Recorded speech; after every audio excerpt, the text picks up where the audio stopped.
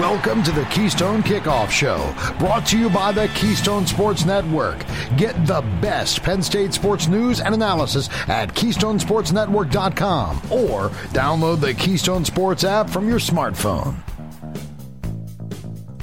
Hello and welcome to the Keystone Kickoff Show. I'm Jim Galante along with Dustin Hockensmith.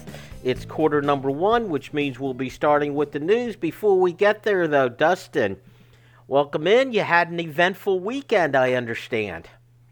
I sure did. We had 9 children between the ages of 6 and 11 at a sleepover at my house Saturday night. And, boy, it was exhausting. Like, I've got friends who have 5 kids, and, like, my heart went out immediately. I know we had more kids, but it was one night.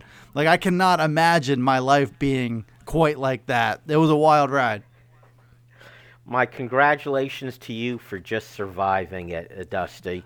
And it's why I've always said to people it's much better to be an uncle than to be a father. Pack them up and give them back. Exactly. All right, Dusty, let's move on to the Penn State news of the week. Although your weekend sounds very exciting, there was also some activity on the Penn State recruiting front. Let's start with that hotbed of Penn State recruiting. Penn State now owns Alabama, right? Dakari Nelson became commitment number 15. He's a big safety, listed at 6'3", around 200 pounds, from the state of Alabama. How about it? That's 2 Alabama kids in the span of 1 week. And clearly, I mean, I think they're doing something to make that so. You know what I mean? I think there's somebody responsible for that. And I feel like I saw a lot of Alan Zamitis love going around on social media over the weekend. So maybe he's really spearheaded part of that effort, but they're going into SEC territory. They're getting 2 really good players, legit 4-star players. This one, Dakari Nelson, and he's an interesting player too. You know, having watched his film, I mean, he's used in a lot of different ways, and just trying to assess, you know, what he shows on film and how it translates to the next level. He does look like a guy whose frame can still fill out some, and I would expect it to fill out some over the course of the next calendar year, where he's maybe more 6'3", 210, 215, and is somebody who can maybe play that safety linebacker hybrid role that all defenses really have now, but Penn State really likes it too. Looks like I feel like once he gets going, he's fast enough. But I don't know if he's got the feet or the agility or the nimbleness to really make it as like a field safety. So he'll be a unique weapon for sure at the next level. And I really like him to be down in the box, playing physical, and use that versatility that he has for a defense's advantage. And I think he's going to be an interesting player. I think the best player comparison, I think, will be Marcus Allen for the size and what he's able to do.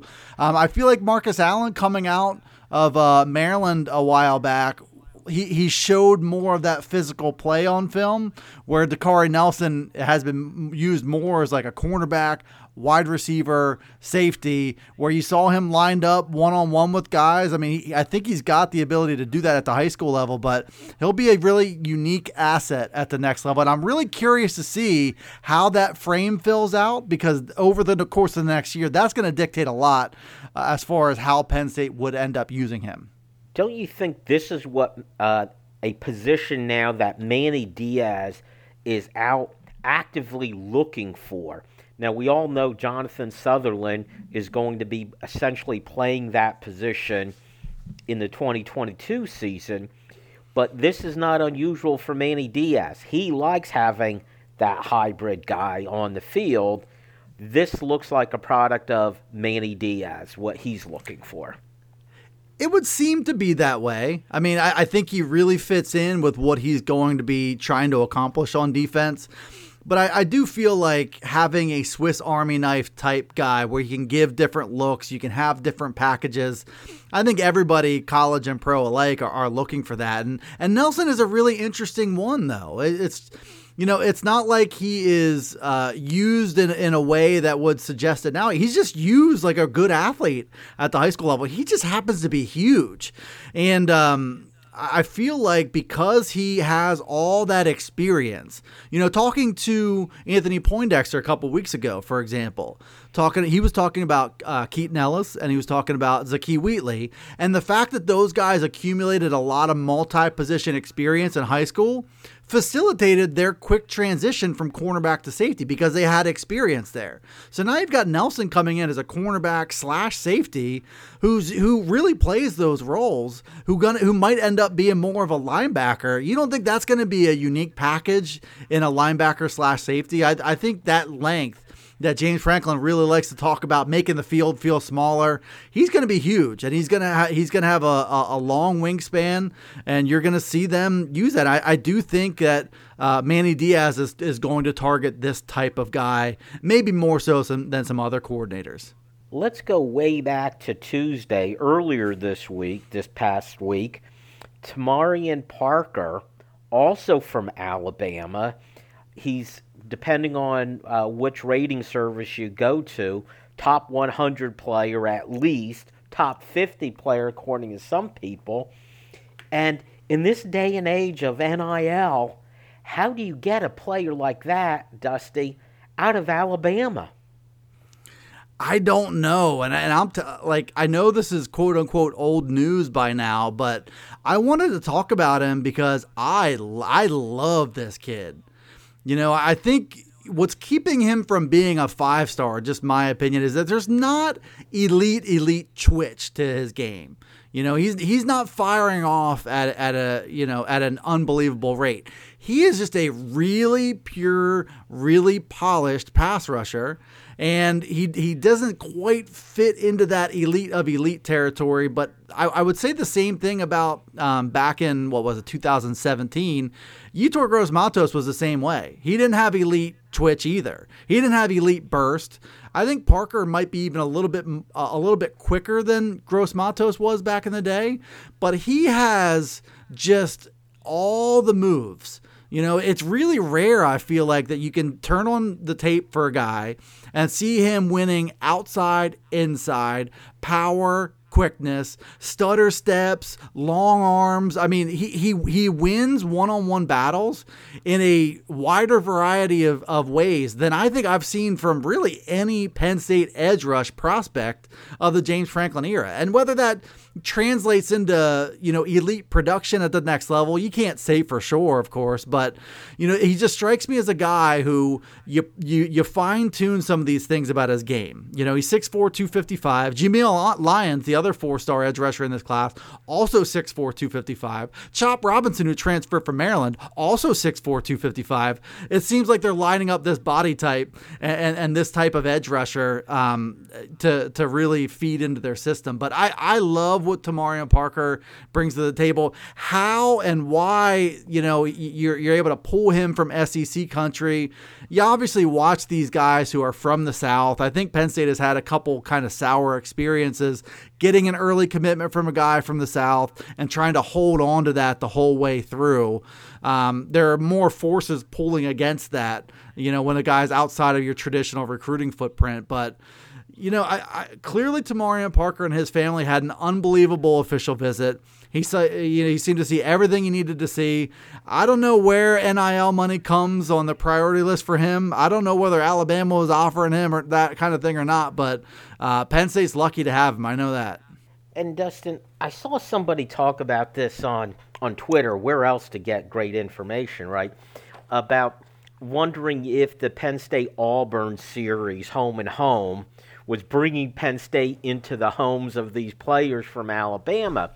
I'm not so sure you could draw a straight line to these couple players, recruits from Alabama, to that game, but I think you can say there is a relationship by getting into the South to play a game, being on Southeast Conference television. This year it'll be the CBS game of that week. It'll be on at 3:30 CBS, where all those Southeast Conference teams are used to playing and where I'm sure the kids down south are watching, has to at least there be a relationship to that. Yeah, I mean, I feel like Auburn football players and Auburn fans really probably didn't pay a whole lot of attention to what Penn State was or wasn't doing prior to this. So now Auburn goes into Beaver Stadium last year. That environment is crazy, and I'm sure maybe they had some cursory knowledge of what a whiteout looks like. So now you have fans from that region, from that fan base, from that state tuning in and really seeing with their own eyes like how electric that is, and maybe paying a little bit closer attention to all the guys that Penn State got drafted then too, and realizing like, okay, this was a more national program than I really thought. You know, down here we're insulated in the SEC. So I do feel like there's a relationship there, and I do feel like if there was some momentum to gain from that experience and from this next segment of the home and home, James Franklin and his recruiting staff, I'm sure, pressed the gas to make sure that they got whatever type of bump they could get inside the state of Alabama, that they got it. So I feel like it's not coincidental. I think probably it's anecdotal at this point how much impact that had. But look at these two guys from the state of Alabama. Like I can't think of many. I think Christian Campbell was from Alabama. Torrance Brown was from Alabama. Not a whole lot of prime time. Those were 3-star guys. Not a whole lot of prime time prospects have made their way from Alabama to Penn State. 2 in 1 week in the middle of the home and home. There has to be some kind of connection there. Exactly, and I think we'll see more connection as we go forward. One last note, Yazeed Haynes, who a couple months ago was committed to Rutgers, his recruitment blew up. He's a wide receiver. He went to camps, started running sub-4 440s, gets an offer from Penn State that he accepts, now tweets out that, lo and behold, Georgia just offered him. And we've seen this story before. Concerned about Yazeed Haynes maybe looking south? A little bit. I mean, the most recent experience with Joshua Miller, flipping to Georgia after getting that Georgia offer. And then it did seem like Yazeed Haynes had a big-time rivals camp in May and then was like, oh, I think that's going to open up some doors for me. And then the Penn State offer came along and he jumped on that. So there's a little bit of precedent there that he was looking for something bigger, got it, and now Georgia could be conceived as something bigger as well. So I don't know if it's not impossible. Let's put it that way. He's climbing on up there, Dustin. He's working his way up. All right, that is it for quarter number 1 in the news. Stick around. Quarter number 2, we're going to get back to our KSN Top 40. This is Jen from Collegiate Athletic Travel. We've been offering travel to the biggest Penn State games for over 50 years. This fall, we continue that tradition in partnership with Keystone Sports Network with a trip to the Penn State-Auburn game. Join us for charter flight, staying at the team hotel, transportation to and from the game, and even a great tailgate party at the stadium are included. For more information, go to athletictravel.com or call 1-800-788-4414. See you there. What defines the special spirit of Penn State?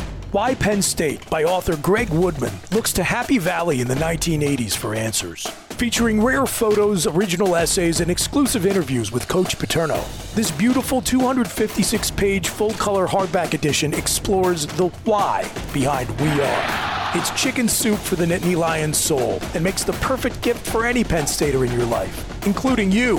Order today at whypennstate.com.